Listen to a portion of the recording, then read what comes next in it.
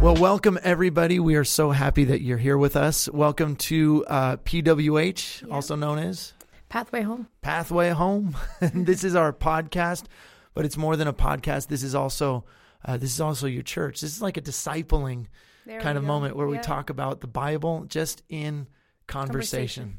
There we go. So welcome. You are invited into the conversation, and I'd also like to invite you, if there are specific topics that you want us to touch on, let us know.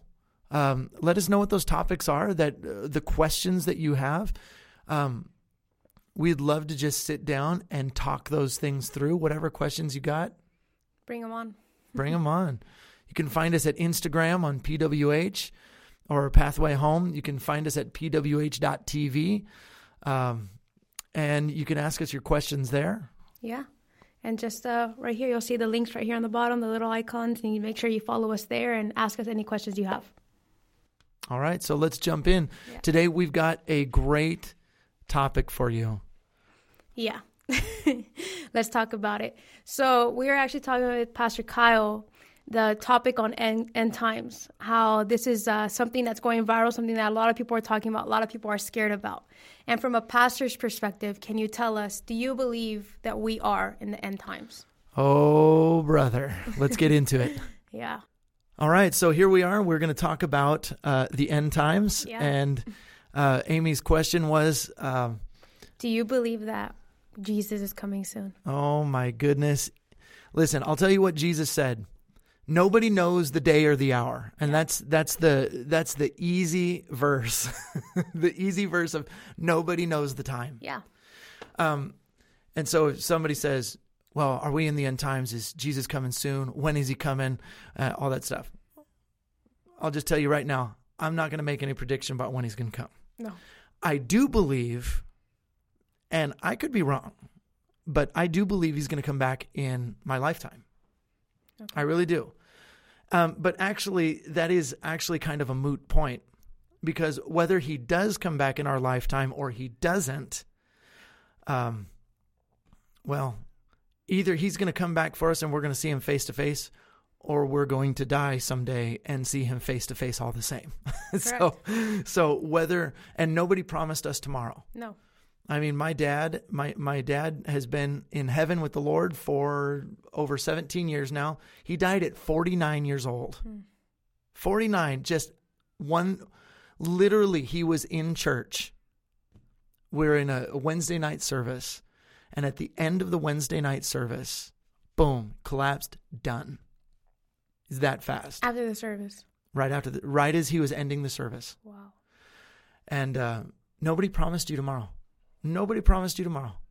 And so you could meet Jesus today. Car accident, heart attack, stroke. I don't mean to be or not meet Jesus. Yeah, right.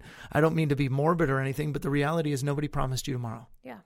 And so either we're going to be raptured and we're going to meet the Lord, or we're going to eventually pass on from this earth and meet the Lord all the same. So whether it's tomorrow or whether it's 70 years from now or 100 years from now, however long you walk on this earth, you need to live like you are ready for now. Yeah.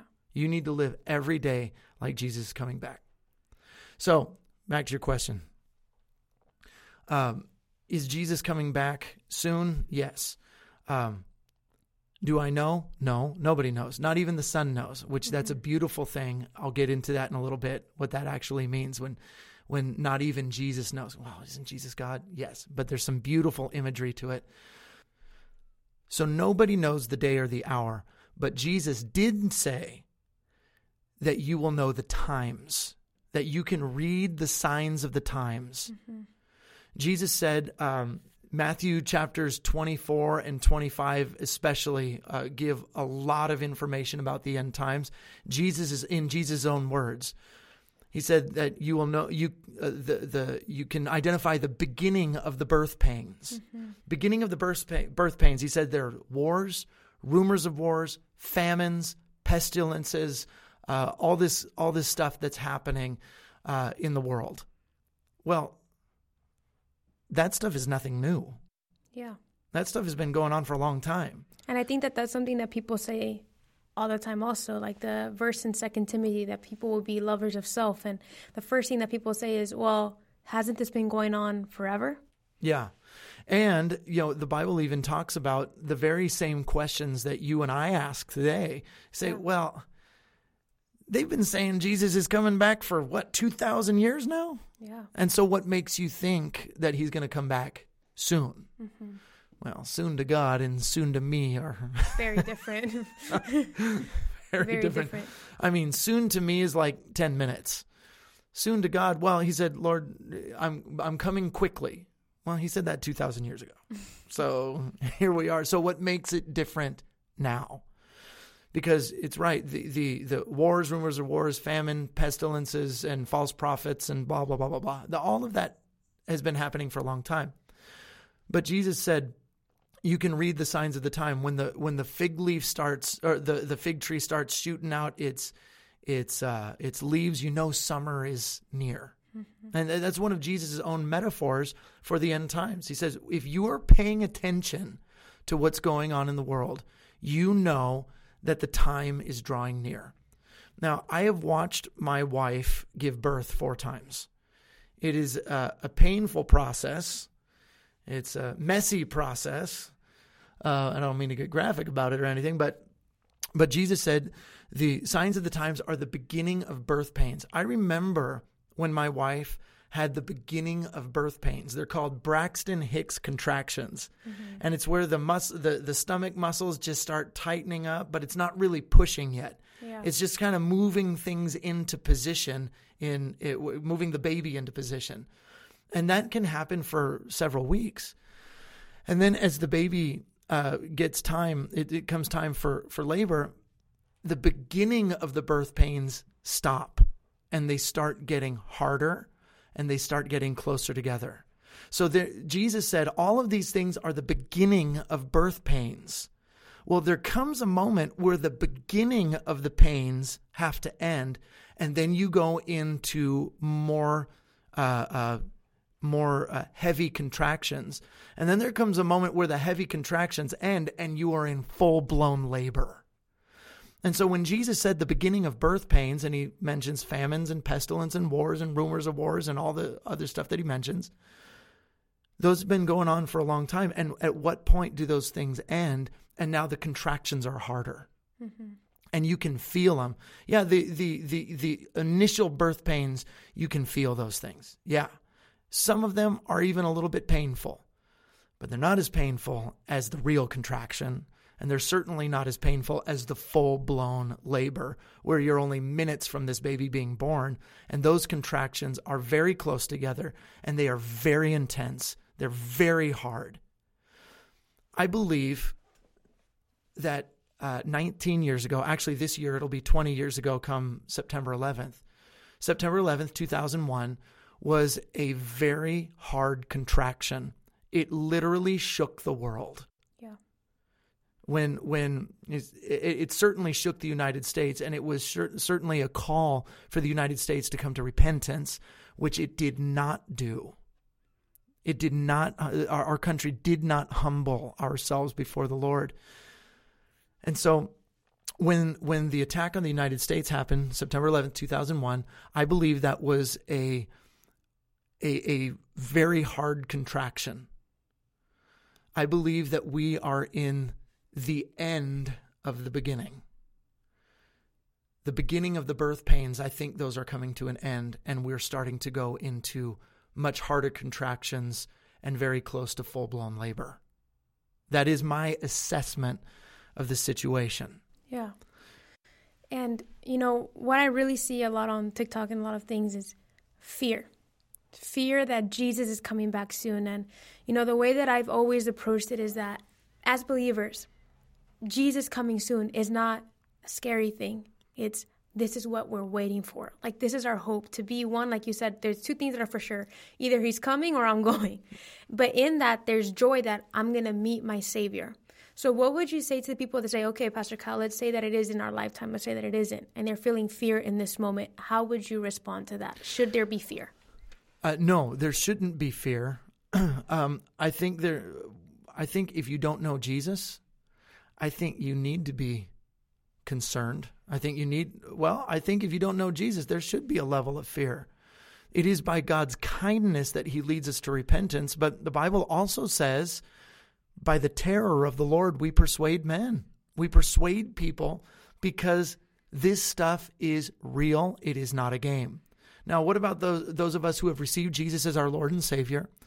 There shouldn't be fear. And God does not give biblical prophecy for the sake of fear. Prophecy is actually for comfort, because he's giving us the end of the story, and he's giving us the way we can prepare ourselves.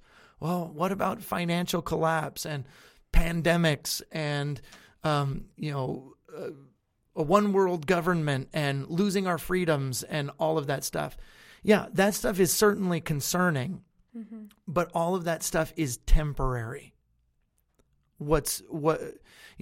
Jesus said, don't fear the person who can kill the body.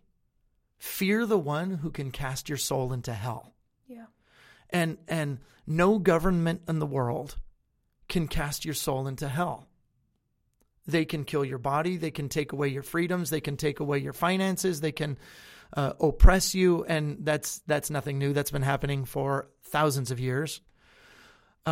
But Jesus is very specific. Don't be afraid of those who kill the body, because the body is temporary. Your spirit and your soul are eternal. And those are in the hands of God. He is the ultimate judge of the good or the evil we did while we lived in this body. That comes from 2 Corinthians chapter 5, by the way. Yeah. I think one of the biggest things I see, and the reason I talk about this is, I was sharing with you earlier, and I'll share it now, that there was a time, I think I was probably 16 years old, but there was this moment where this video was shown in church, and they were talking about the end of time, how Jesus can come back in a blink of an eye. And I remember the music was so loud, and when as soon as that blink of an eye went, like everything was started going, and people started running around saying, "Oh, I was left behind, I was left behind." And I thought at that moment that I was already saved, but I look at my friend and I go, "Hey, I think we should go up and accept Jesus one more time just to make sure." And, as I'm talking about, I think that that's something that's very real to a lot of people, that they're scared of. Well, am I really saved? Is this something that I really am? Because in order, when you say that you are really saved, then that, you walk with this, no, Jesus got me. Yeah. But then when you see all these news coming out and people saying, "Hey, Jesus is coming back soon, repent," you get this fear. And it's almost this lack of accepting what has already been done. Mm-hmm. So what would you say to that whole once saved, always saved, to the person that feels that fear like I did? Like, how does that go in? Or what's your opinion on that? About once saved, always saved? Saved, always saved, and having that security that you have salvation. You can actually go to PWH.tv, and in the FAQ section, I have a video on the once saved, always saved thing. It's probably about 10 minutes long, 10-ish minutes long. Make sure you check that out, guys. That's important. Check it out, because I answer that question in full. And you run a big risk when you say, can you lose your salvation? Yeah. By just giving a simple answer, yes or no. Mm-hmm. I don't like to give a simple answer because it's open to so much different interpretation. It can cause fear without understanding the nature of sin, without understanding the nature of God's grace and salvation, and the seriousness of sin and what repentance actually means. Yeah. And so you go to PWH.tv, FAQ section, and I've got a video that gives a more full explanation of it. But the Bible does say in Ezekiel chapter 3, it talks about Ezekiel, the prophet, being a watchman for Israel. Yeah. And he says, and the Lord says to him, if a wicked person repents, and to repent means a 180-degree turn. I was going this way, now I am going that way. I've turned my back to sin, and my heart is inclined towards the Lord. Okay, so if a wicked person leaves their wickedness, repents, and turns towards the Lord will forgive. But then it says a very interesting verse that I think a lot of people have forgotten about. It says, but if a righteous person repents of their righteousness and starts doing wickedly, their righteousness will be remembered no more. Wow. So you can repent from your wickedness and turn towards the Lord, but those who are with the Lord can actually repent of their righteousness and turn their hearts back toward wickedness. Now, even the Israelites, they were saved out of Egypt. They were saved from their slavery, right? Yeah. And so in essence, they were saved. But during their 40 years in the desert, what were they doing? They were making idols. They were longing for the food of Egypt again. Even there came a point where it says, our soul abhors this manna. Mm-hmm. In other words, I'm tired of the bread of heaven. Yeah. And it says this in the New King James Version. Would that we had the flesh to eat. In other words, we want meat. We're tired of this manna bread. I want some meat. But I even the what it says, how they said it, I want the flesh to eat again.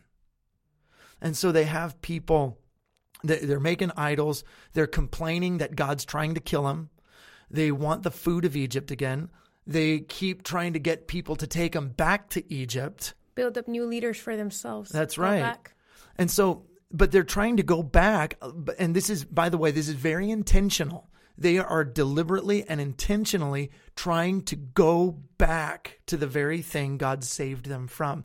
And in Hebrews chapter 4, it talks very specifically about that wilderness period. He said, that generation that wanted to go back to Egypt did not enter into my rest. Yeah. And when you read about it in Hebrews 3, it talks about, the deceitfulness of sin. Mm-hmm. That their unbelief led them to that place. Like that verse always strikes me because it's not about this is the day. This is the day of salvation. But I love in Hebrews 3, I'm just going to pull it out for a little bit. Just because it talks about exactly what you're saying. So Hebrews 3 says this. This is why the Holy Spirit says, if only you would listen to his voice this day. Don't make him angry by hardening your hearts, like your ancestors did during the days of their rebellion when they were tested in the wilderness. There your fathers tested and tried my patience. Even though they saw my miracles for 40 years, they still doubted me. This ignited my anger with that generation, and I said about them, they wander in their hearts just like they do with their feet, and they refuse to learn my ways. Whenever I read that verse, it reminds me of where, I think it's where we've always been in human history, but really where we are today, where even, as they wander in their hearts just like they do with their feet, like it's just not there for them. It's not connecting. Heart, mind, and soul is not connecting, and we're away from God. Yeah, and then in chapter 4, this narrative of the Israelites wandering away from God goes from Hebrews 3 and it trickles into chapter 4. And it says in chapter 4, I swore in my wrath that they will not enter my rest. Now, these are the people who were saved, mm-hmm. and they didn't get into the promised land. That's very telling. You were saved and then rebel, complain, idolatry, go back to the flesh, wanting to go back to Egypt. And he says, you're not going to enter in. Yeah. That's huge. Well, it's like what Paul says, shall we go on with sinning?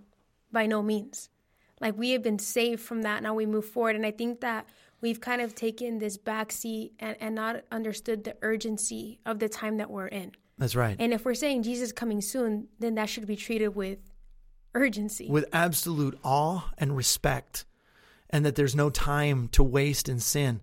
The book of Revelation says, blessed are those who keep their garments clean. Keep yourself clean. Keep your heart clean before the Lord, because this is not a game. I believe Jesus is coming soon. I do believe he's coming within my lifetime. I would even go so far as to say, I think, I could be wrong, and I'm willing to admit if I'm wrong, I think in the next 10 years. Am I right in that? Maybe, maybe not. Yeah. But the way I see things shaping up in our world, the signs of the times, the beginning of sorrows or the initial birth pangs, I think that's coming to end, and I think we are rapidly approaching full-blown labor. And what happens at labor? The baby is born. Yeah. And the end of those contractions and the end of those sorrows come. And I think that's where we are. You know, I've been in prayer meetings where this becomes a prayer, and maybe you can help me understand this, and maybe people like me. Hey, before we go on, let me bring a wrap up to the question you asked. Yeah. Can you lose your salvation? Based on what we've just talked about, and we can go again in the PWH.TV video. I go more into depth in it. Yeah.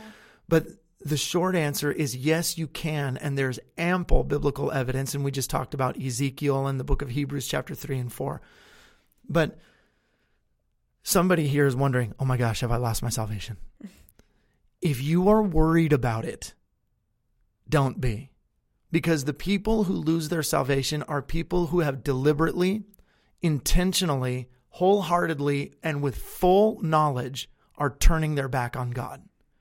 But people who say, Lord, I don't want to lose my salvation. Did I just lose it? No, you're good, because your heart is still inclined towards the Lord. People can claim the name of Jesus, but their heart is inclined towards wickedness. There's a difference between people who stumble into wickedness or stumble into sin and who hasn't. Yeah. But your heart is still inclined towards the Lord, and you still repent. You don't lose your salvation when you have a bad thought or if you said a bad word. That it's like, oh my gosh, all of a sudden I slipped through God's fingers and I'm on my way to hell. No, it's not that easy. Book of Romans chapter 8 says, nothing can separate you from the love of God, but you can wander away from his hand. You can wander out from his covering. But just if you're wondering, and if you're scared, if you've already received Jesus and you think you're about to go to hell because you did something wrong, 1 John 1:9 says, if you confess your sins, he is faithful and just to forgive us our sins and purify us from all unrighteousness. He is very willing to forgive. And I think the issue of once saved, always saved, which is a totally false doctrine, is your heart inclined towards the Lord? Or have you walked away from the Lord intentionally? So if you're worried about it, you shouldn't be, because you still love Jesus and you still want to follow him. My mind is going a lot of places right now. All right, let's get back to the end times, though. Yeah, just because, well, I don't know, because I've talked about once saved, always saved, so my mind just went 100 different places. So, yeah. Hold on, give me a sec. All right. So, Pastor Kyle, back to the end time thing, what would you say, just in simple ways, in simple terms, what is the tribulation? The tribulation is a time of unparalleled terror on the earth. Wow, it sounds great. Yeah. Such a joyful description of it. But Jesus talks about it. He said there's in Matthew chapter 24, he says there will be a time such as the earth has never seen nor will see again. That's pretty intense. Then you jump over to the book of Revelation, and it talks about the judgment of God being poured out on the earth. There's judgments that have to do with the seals. If you've never read the book of Revelation, it is not for scary purposes. It's actually, the book of Revelation is a very short understanding of it is Revelation 1:1. It says the revelation of Jesus Christ. The book of Revelation is about Jesus. It's about our relationship with Jesus. It's about persevering. It's about faithfulness. So there's judgments, the seal judgments, the trumpet judgments, and the bowl judgments that are unleashed on the earth. Okay? And we don't have time in this podcast to go through every one of those things. But there are judgments, and there are very terrible judgments that happen because people refuse to repent, though God has given ample witness, ample time for people to repent. And those who refuse to repent will suffer God's judgment. And you say, well, gosh, is that me? The Bible says we, meaning those who love and follow Jesus Christ, have received him as our Lord and Savior, we are not appointed to wrath. So let that be comfort for you. Yeah. We will not be here during the judgment of God on the earth. Meaning during the tribulation. During the tribulation period, where the Bible talks about it in the book of 2 Thessalonians, talks about it in Revelation, talks about it in the book of Daniel, about this Antichrist figure. Mm-hmm. This, I think Thessalonians talks about the man of lawlessness being unleashed, and it talks about this one world government. It talks about, and there's archetypes for this throughout the Bible. Nimrod in Genesis chapter 11 is this archetype. Actually, he's the founder of Babylon. And then there's Nebuchadnezzar, the king of Babylon. And then at the very end, you have the great beast and the whore of Babylon. Yeah. And so Babylon throughout the whole scripture is this archetype of this Antichrist, worldly, filthy, wicked spirit that governs everything. And don't think for one moment that we don't live in Babylon right now, because we do. And there's a terrible Antichrist spirit that has been unleashed on the earth. What would you say? I know you've talked about in a conversation we have the spirit of Babylon. Like when you say that, how can we understand that? What does that actually mean? What are the times that make us say we are living in times like Babylon? Throughout the entire Bible, you have Babylon mentioned. And Babylon is never a good thing. And this is still the end times conversation, by the way. Yeah. That when you understand the spirit of Babylon through the scripture, it gives you a greater understanding of what it says in the book of Revelation at the very end about the whore of Babylon. By the way, there are two women in the book of Revelation that are juxtaposed with each other. There's the whore of Babylon and the bride of Christ. And you have the option of which one you will be. A bride saves herself for one and only one. A whore fully sells herself out to the things of this world. Jesus is coming back for a bride, not a whore. And the whore is in the book of Revelation is identified as the whore of Babylon. Throughout the entire Bible, Babylon is never a good thing. The very first indication of Babylon we have is the Tower of Babel. Created by Nimrod and his cronies.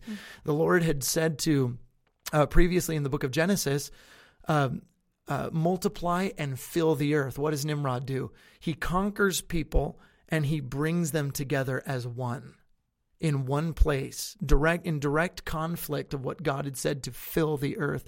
But why does he bring them in one place? So that he can rule them.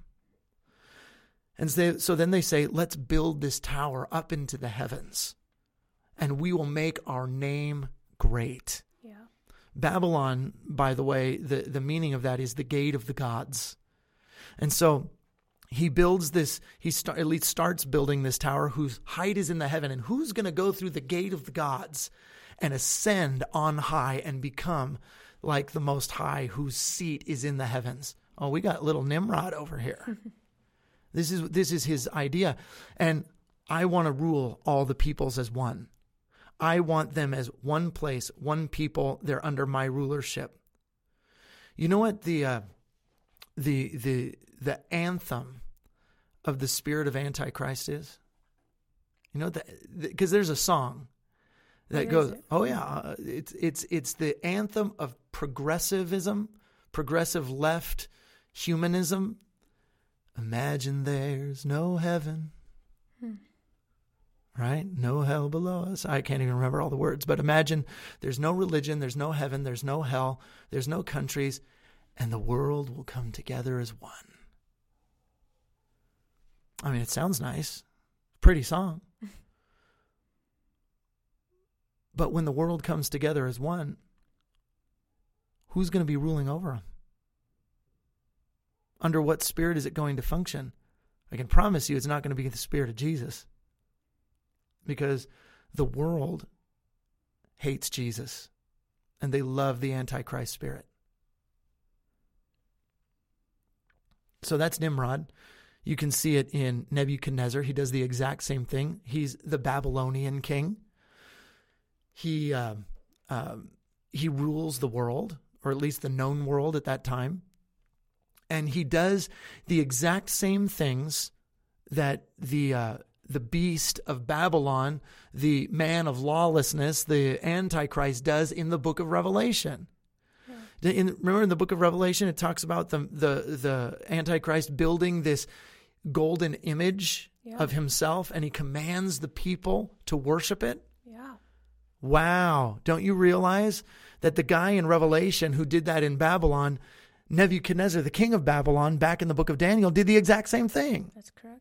He builds this big old image of himself out of gold, and he commands the people to bow before it at the sound of the music. Completely worship only him, no other thing. Yeah, only worship him. But I need you guys to hear this.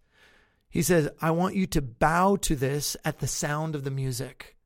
How does the whole world bow to this spirit of Antichrist? It's easy. You got your headphones in, you got your earbuds or your AirPods in your ears, and 24/7 you are pumping into your head and into your soul and into your heart the theology expressed in the music of this world.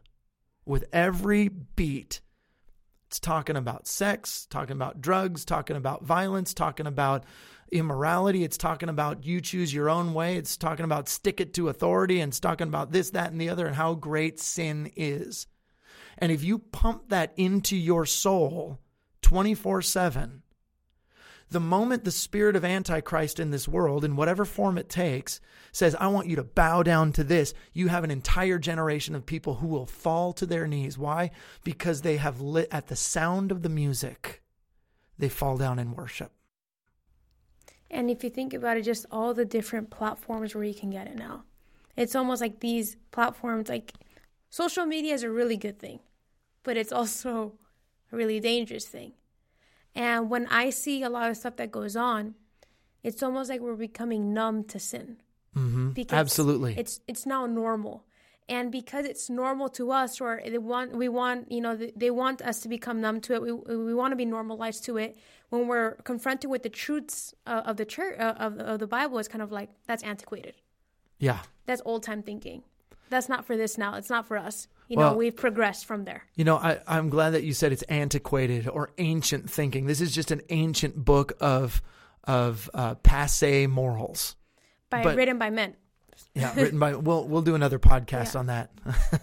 But Jeremiah chapter 6 says, because everything that you read in Jeremiah, it looks like the United States, and it's absolutely terrifying. But Jeremiah chapter 6, he says, remember the ancient paths. Walk the ancient paths. Just because the path is old does not mean it's antiquated. Old and antiquated are two different things. Ancient, the ancient path of repentance, the ancient path of godliness, the ancient path of righteous living, and not living according to your own standards. That is an ancient path, but it is not antiquated. It is what will cause you to either be saved or condemned. Yeah. And so we are told by the Bible itself, look for the ancient paths. The ancient paths is walking the way of holiness. It's walking the way that God has prescribed us to live in this earth. And so back to the tribulation, we have this spirit of Antichrist, this spirit of Babylon in this world. And it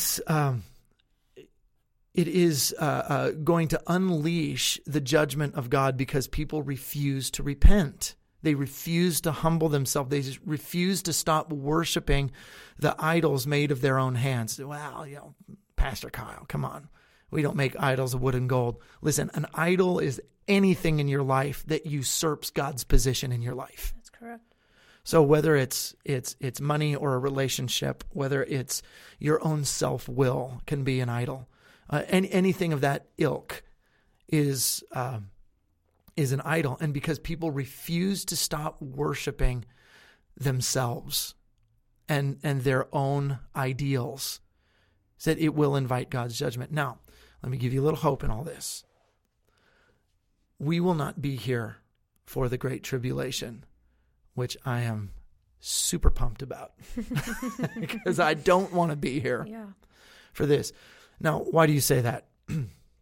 Because Jesus himself talks about the end times as in the days of Noah and the days of Lot. Okay, so he says in the days of Noah, they were being married, they were being given in marriage, they were doing business, they were sowing their crops and harvesting their crops. In other words, all up to the day of the flood of God's judgment, where he literally wiped out all life on earth except for Noah and his family and the animals in the ark. He said up to the day of the flood, everything was going on business as usual. Yeah. People were still, they're starting their lives, they're starting their businesses, they're planting their crops, they're getting married, they're doing all this stuff. And they were heedless to Noah's preaching. They were heedless to him building the ark because it had not rained on the earth up to that point. And so Noah, in the middle of a plain or in the middle of, I don't know if he's a mountain or what, he's building a big boat and he says, hey, it's going to rain. And people say, what's rain? Oh yeah, this whole world's going to fill up with water. And you're crazy. It's not going to happen. But Noah preached. The fact that he was building the ark was a sign to them. And they just kept heedlessly doing the things that they always did until, it says, until the day Noah went in the ark, and it says the hand of God closed him in the ark. And the judgment didn't come until God had taken Noah into a place of safety. Now, it says the same thing about Lot. Lot was in Sodom. Now, if Sodom was an incredibly wicked place, it's actually the place where we get our word sodomy from, and it was incredibly gross and depraved.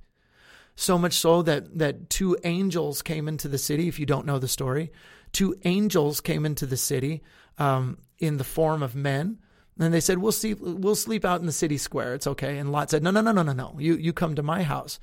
And the city was so depraved and wicked that all of the men of the city came and pounded on Lot's door and said, "Hey, where are those two guys that came into your house? Bring them out to us so we can have sex with them." That's disgusting. It's depraved. Yeah. And these weren't just men; these were angels. And the angels told Lot, they said, "This city's rank, putrid sin has come up before the Lord, and the Lord is going to judge it."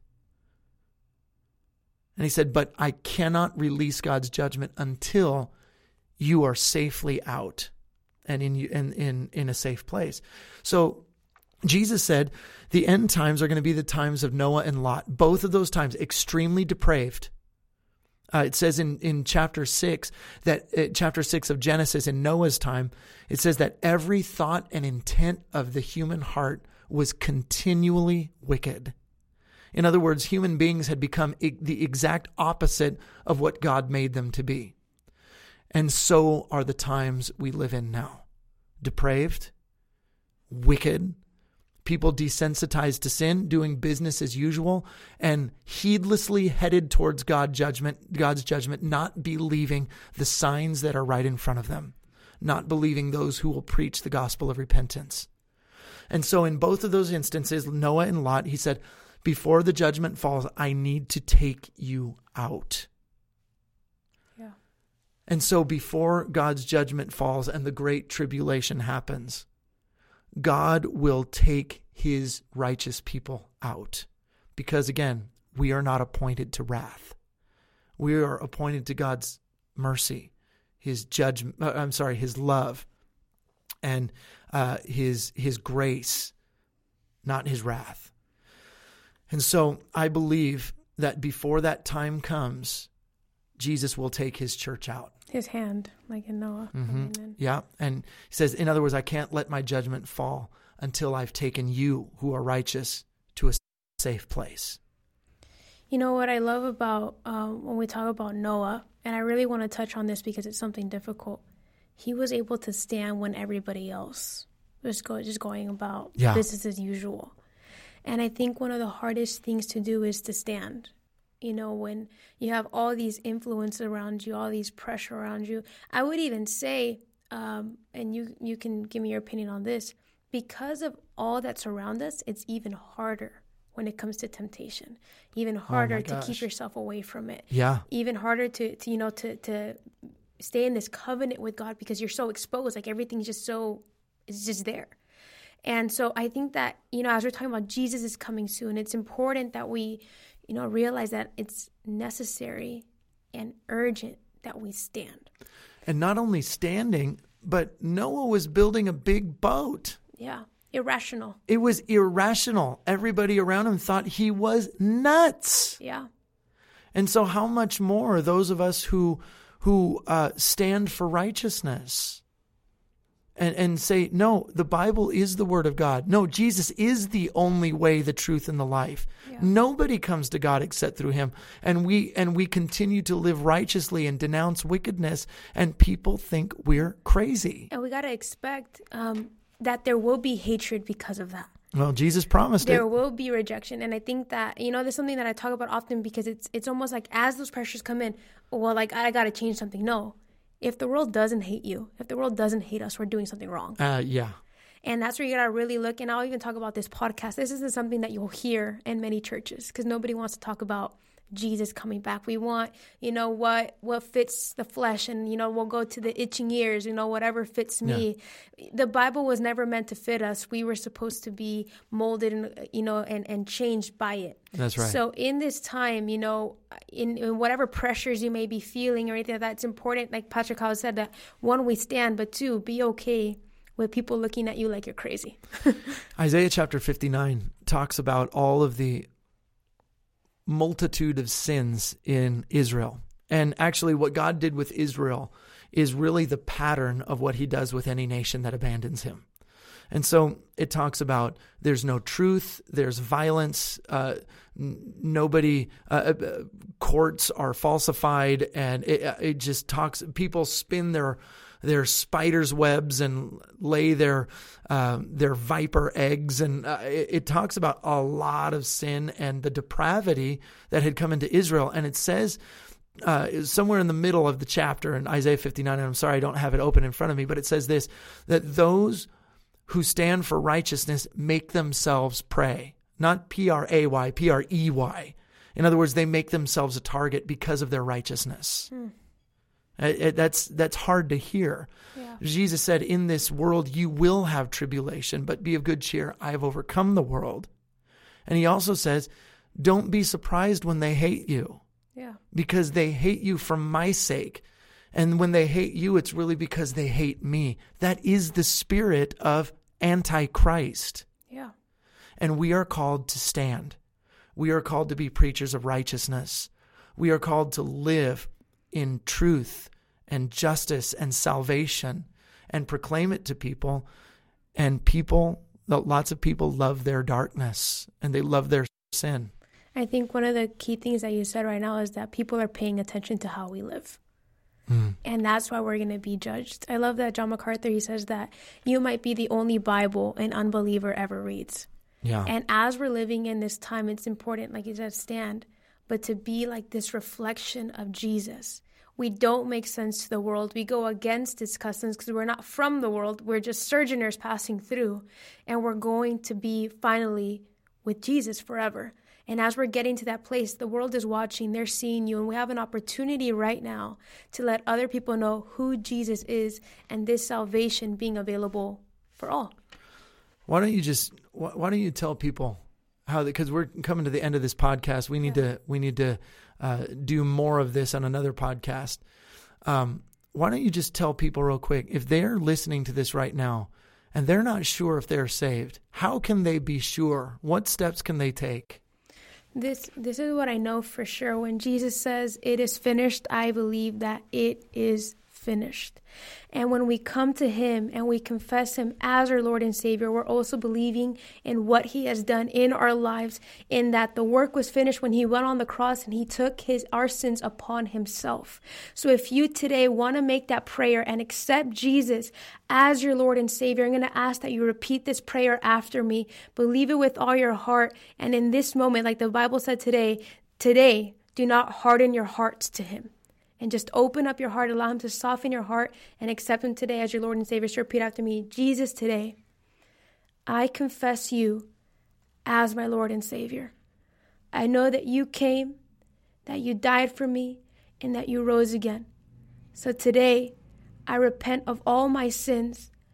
I ask that you forgive me, that you wash me clean, make me new, so I can begin this relationship with you.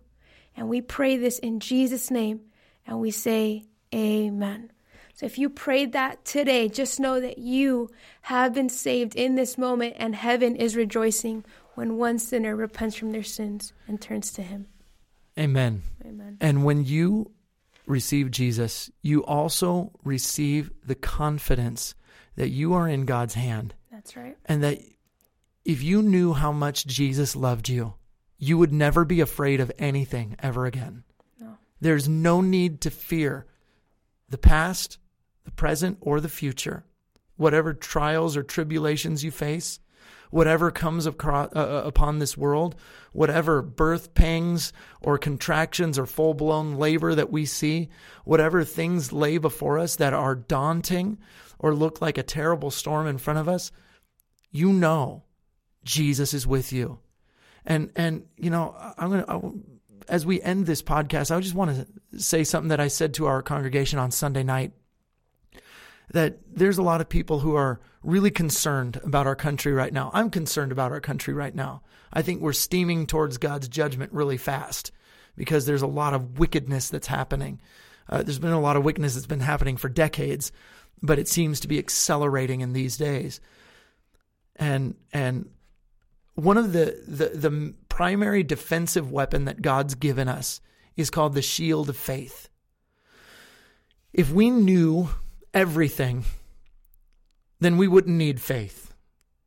If our thoughts were as high as God's thoughts, and we knew the end from the very beginning, and we knew every step along the way and exactly how everything was going to happen, then we wouldn't need faith. But we have a shield of faith. Now, back when that was written, that we're talking about the Roman shields that were probably from about your ankles up to about your nose. Yeah. And so is almost the entire body length of a person.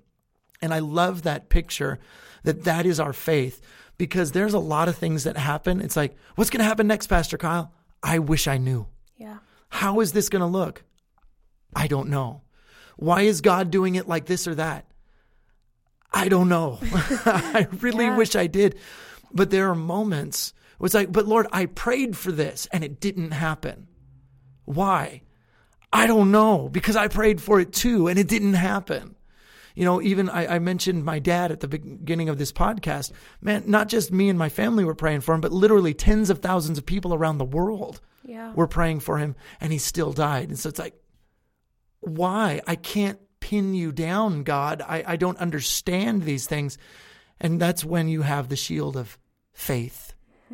And it's not faith in God's ability to do what you think he ought to be doing. It's the faith in his character, that he is good, and that he is faithful always. And so even though you can't pin him down and you don't know what it's going to look like and you don't understand why he does certain things or why things play out a certain way, you say, I do believe you are good. And I do believe you are faithful. And it's like you take that big shield, you slam it down on the ground, and that you just hide behind it. And you say, I am going to trust you in this, even though I don't understand it. That's our shield of faith. Lord, right. I believe your goodness. I believe your faithfulness, and I'm going to hide behind that. He's our shelter. Absolutely. He's our place of shelter. Amen. The name of the Lord is a strong tower, and the righteous run into it and are saved. That's what we lean on. You know, and all these questions, like we said, end time's a lot of questions, but we lean on him. We trust in him. He knows more than we do at the end of the day. Yeah. That's the truth. All right. Well, thank you guys for joining in to this podcast, and we will see you very soon. God bless, guys. God bless.